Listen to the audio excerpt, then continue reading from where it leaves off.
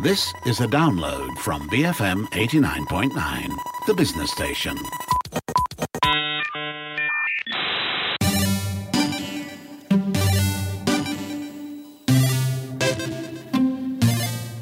It's Fun Friday. My name is Jeff Sandhu. Although MSP is only a couple of years old, Matt Armitage has been doing versions of this show on BFM for the last 10 years. As we get ready to launch a new decade, we're taking some time to look back at some of the changes in science and technology that we've seen over the last decade. Matt? Well, hey, Jeff, normally at the end of the year, I do one of those what we've learned this year type episodes. But we've gotten to the end of a decade, and I started looking at how tech has shifted over the last kind of 10 years. And the changes are actually quite astonishing. Looking at how far we've come, it actually really shocked me. So, for example, can you imagine that the iPad was only launched in 2010? I think I've probably had more than 10 iPads in 10 years. Actually, it's interesting because Richard, when I was talking to him on BizBytes show, he was saying that is for him one of the gadgets of the decade. Yeah, exactly. The iPad. Yeah, exactly. But to me, the iPad feels really old. Yeah. And we're already talking about having reached peak tablet. Apple has talked about, the market being saturated. And that's for a device that barely existed, a decade ago. And in 2010, I know that you had only recently kicked your BlackBerry addiction. Yes, yeah. It was, I actually started using an iPhone in 2010, the iPhone 3G. 3G, that's right, yeah. What made you give up hope on BlackBerry as an operating system? Because I know you were like a real cheerleader for BlackBerry for the longest time, right? I loved it. It was the keypad that tactile keypad that you had. It was such an easy way of doing things. And for me to unlearn myself and move into a fully touchscreen phone, which was an iPhone 3G or 3GS, it was so difficult that the resistance to change. Yeah, but when you look back at it now, how important is email to you on your device now? Is it the most important thing? It's actually my emails are on pull notifications, so I actually have to open the email app and then do a refresh to get my emails because it's not important. And that's exactly. And that was the whole point of your device before. But that's how far the technology has moved just in those kind of 10 years. But again, does that BlackBerry, does it feel like the recent past to you? Oh man, feels so old. But that's the point, this decade has moved so fast. And I'll be honest, I've been struggling to remember back to 2016. We talked on Geeks last week about the photos of the black hole. I was actually struggling to think 6 months back to those photos of the black hole. Higgs boson? What year was that? That was 2012, right? Now, that's one of the elementary particles essential to the standard model of physics. 2012. And we were only able to prove its existence in 2012. But it seems like we've known about it for forever. And we were only able to find that because of the Large Hadron Collider at CERN, which, again, we used to talk about on the show pretty much every week, and we hardly ever mention now. So, it's not just about the science. It's about the way that ideas and experimentation and technology and knowledge have all come together over the kind of last 10 years. That kind of sums up the decade for me in some ways. It's this idea that nothing exists in a vacuum, of course, apart from all of the things that exist in a vacuum in space. Okay, so would you like to tell everyone what the Higgs boson does? No, you can look it up. Look, they've been around since 2012. I'm not a history archive, plus I've done enough physics questions for the past few weeks. It's the end of the year, I'm tired, and I'm not doing it. Okay, so let's go back to the iPad for a minute. How has personal computing changed over the last decade? Well, for one thing, no one gets excited about PCs anymore. Although, we would have talked about, maybe it was already a declining trend 10 years ago. But it's funny, when iPad launched, Jobs questioned if the iPad should be called a computer. Now, finally, in 2019, iPad OS has finally turned the iPad into a credible laptop replacement, showing that Steve Jobs wasn't always right in the way that he positioned things. But PCs are part of that very old-fashioned wired world. I mean, I'm looking out at the BFM office now, and I can't see a PC. No, yeah. There's not a single PC on the things. I use a desktop machine at home, but that's specifically because I want a wired-in machine, which is a more stable and safe source of data and operation. But my day-to-day stuff is all on laptops. But we expect everything now to be fully mobile. We expect to be able to access everything on the go. It doesn't matter if it's work, whether it's entertainment or personal. Everything has to be there. And it doesn't matter if it's on your laptop, on your tablet, on your phone. We expect all of those devices to be equally capable of accessing and processing that information. And 4G LTE has a big part in this whole transition, right? Yeah, of course. 10 years ago, we used to say that there's an app for that as though it was a joke. But now there is an app for that. And if there's not an app, there is a website. So, for example, I had to look up some details about my dad's death recently. So when I Googled it, up popped a picture of his headstone on some website. Yeah, exactly. So some directory that lists grave markers and the particulars of births and deaths. Who would do that? Whose job is it to go round and photograph every single headstone in the United Kingdom? We live in this weird world where everything is memorialized online.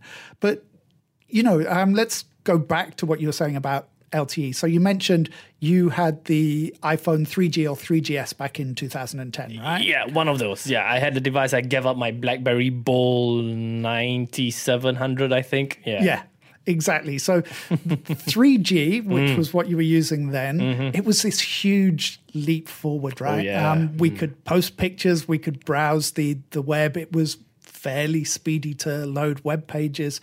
You could even watch very stuttering YouTube stuff if you put your mind to it. But LTE was this enormous leap. It was home broadband, but in your hand. I think in Malaysia it launched in 2013, but probably most of us were only buying devices that could make the most of it around probably about 2015. But, I think I'm right in saying that where my mum lives in the UK, 4G coverage is still very, very spotty. But it's hard for us to remember browsing before 4G, let alone trying to get online in the early noughties with 2G internet and those horrible WAP websites. I mean, do you remember browsing through a WAP portal? Oh my God, yeah. I was using Nokia phones and going online trying to download polyphonic ringtones and stuff with WAP browsing. Oh my God, yeah. Exactly. That's a word I've never heard in this entire decade.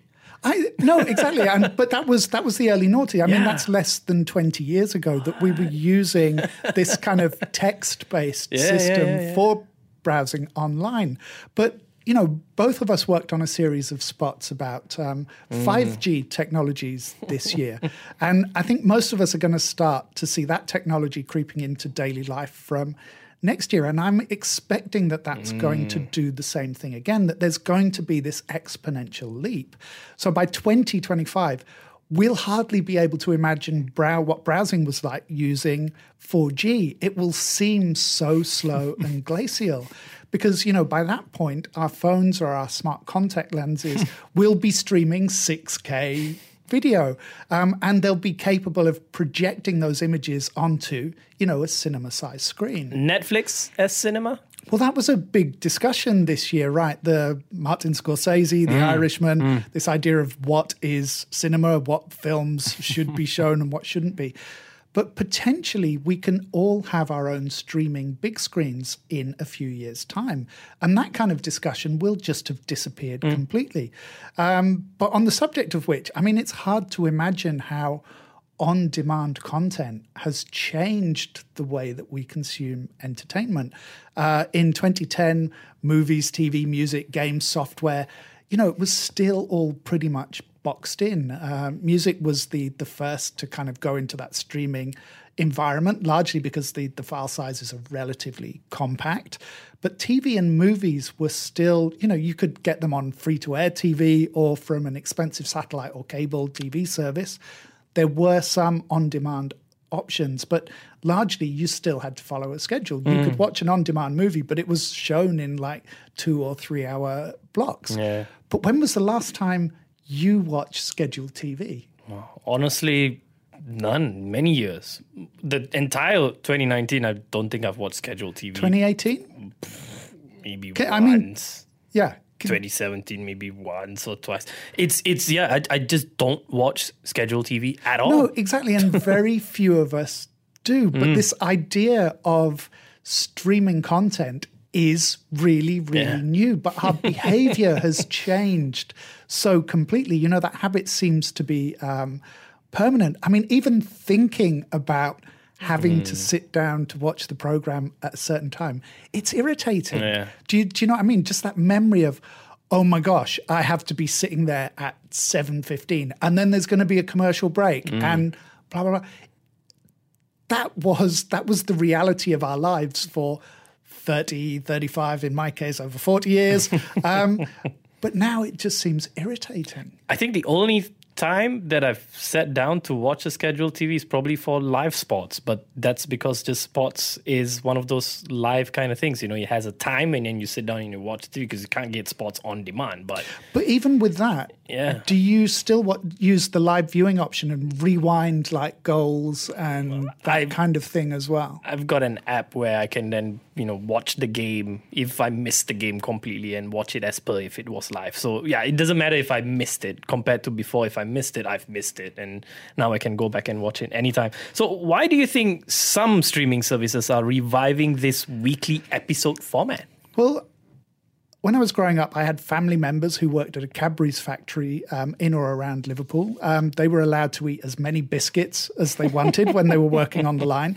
But after a few days of them, they got so sick that they never touched the biscuits again. It was the same when I was strawberry picking as a kid. You could eat as much as you want, but you were just sick, so you didn't do it. And I think the weekly episodes is something similar. We've binged too much. Now we want to savor it a little bit more. But that doesn't mean that we want this timetable. We want the illusion of scarcity. We want the creation of those water cooler, those conversation moments. But we still want to be able to choose how and when we watch or listen to content. Amazing. We've managed to get through a full half of the show without Matt mentioning Facebook, which can only mean more of Facebook or Facebook itself after the break. BFM 89.9. Break from monotony. BFM 89.9. Welcome back, and today we're not just looking back at the year in tech here on MSP, we're looking at the full decade. Matt has already been talking about the good old days in the chocolate factory. What other hey boomer baloney is he going to come up with? Well, listen, young man, just because I remember when video games came on cartridges and 8 bits was cutting edge, you'll never feel the thrill of your Pac-Man being eaten by a ghost for the first time after just 10 seconds and having no more pocket money and having to wait a week before you can come back and try again. And if that means I smell of mothballs and Werther's Originals, then I wear those medals with pride. No, we haven't mentioned Facebook so far. One of the reasons that we haven't is because I've been asked to get listeners across the 70% listen to threshold. So we'll come back to that. But, we've had this whole data explosion that means I can tell what percentage of the show someone has listened to. And that's also been part of the change that we've seen over the last 10 years. So where would you like to go, oldie one Kenobi? I know where I'd like you to go. Before we go to data, let's talk about self-driving cars. Now, they're still not quite here.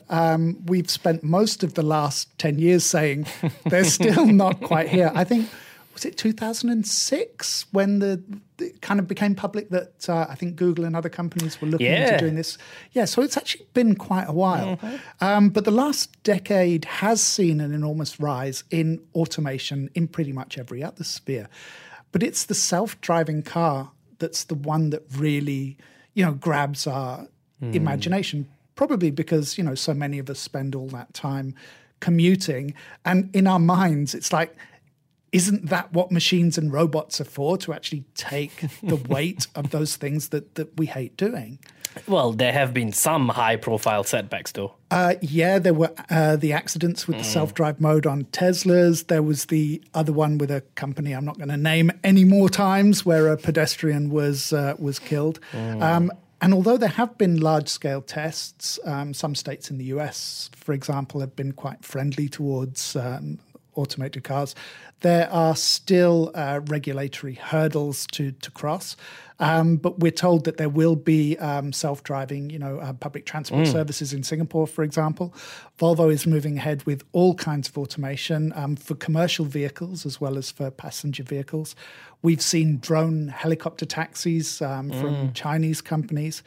And when you look at this, in some ways, 2010 was actually closer to 1950 than the world we're living in coming up to 2020. Whoa, man, I think you might be exaggerating a little bit here. I am, but actually not by that much. Was it recently that one of the world's leading Go players said he was giving up the game? That was just a few weeks ago, right? Yeah. The computers are too smart and there's no point in doing it anymore. That's something he's spent his whole life dedicated to. And Go was essentially the most fiendishly difficult game that human beings had, apart from the Cones of Dunshire, of course. But the point is that, the tech is already there. But one of the things that I think has really surprised me about especially the last decade, is actually how slow we've been to adopt electric cars. Now, the first Prius came out in 1997. And yeah, exactly. A really long time ago by most consideration. There are people now who are adults who were born into the era of the Prius. So look at how fast other tech has been adopted, but we're still burning carbohydrates in our cars. I know they're not carbohydrates, but How's your hybrid? Yeah, I know, practice what you preach. But that's the thing, right? There have been incentives to buy electric in a lot of countries, but there's not really been a concerted effort at the infrastructure needed. Charging points are still a novelty in most countries, or much more of a novelty than they are actually a useful network or grid. Now, we've touched on data. Would you say that this has been the smart decade? Well, we couldn't get through this episode without mentioning Juicero. This has been the decade of dumb ideas with a smart suffix. You name it, and there's a smart version of whatever it happens to be. In the old days, we used to call it remote control, but now, of course, it's smart. But as you said, I think in Geeks last week, the guy who hacked his vacuum cleaner to play a music streaming service, how useful is that? How useful is a toaster with an app? I saw an ad for another of those smart bottles the other day that comes with an app that tracks not just your hydration, but your mineral intake levels. So we've had some genuinely smart tech, but most things, if you put the word smart in the front of something, or you have to put the word smart in the front of something, it probably isn't that smart. Because if you're really smart, you don't have to talk about it. You don't have to shout about it. People can already see it. Are you talking about yourself? No, because there's no app for me. So obviously I don't actually exist. But I think, one of the real defining things about this decade has been disruption. Oh, another of your pet hates.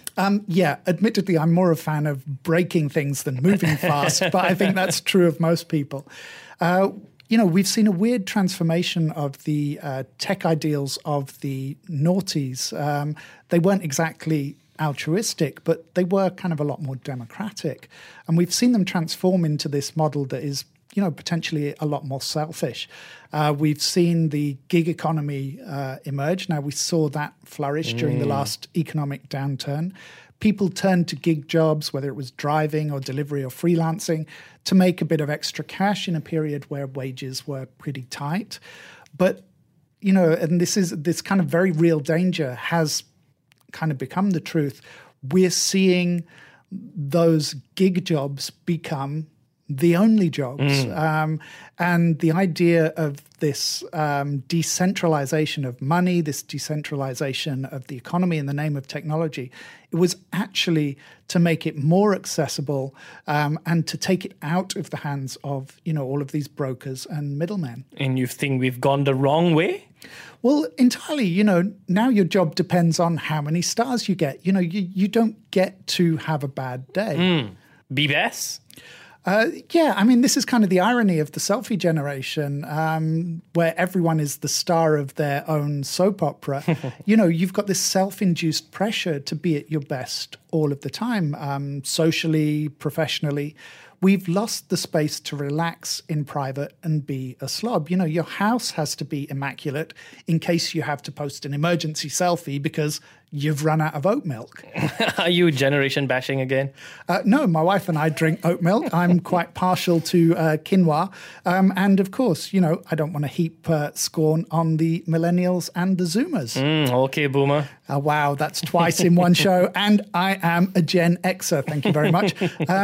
But recent articles have come out saying that my generation, the Gen Xers, has been actually even worse for the planet and the environment and the economy than the boomers, because we're the ones who mouth the platitudes, but we actually do nothing to change stuff. How's your hybrid?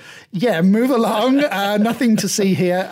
No, we were talking about the gig economy, right? But even that is part of this bigger picture of big data and artificial intelligence. AI is, as we keep saying, it's incredible and stupid at the same time. When we were talking about 5G earlier, when you think about the kind of data transfer speeds that tech will have, you can imagine all these incredible computational devices that will be available on the fly. You can forget chatbots.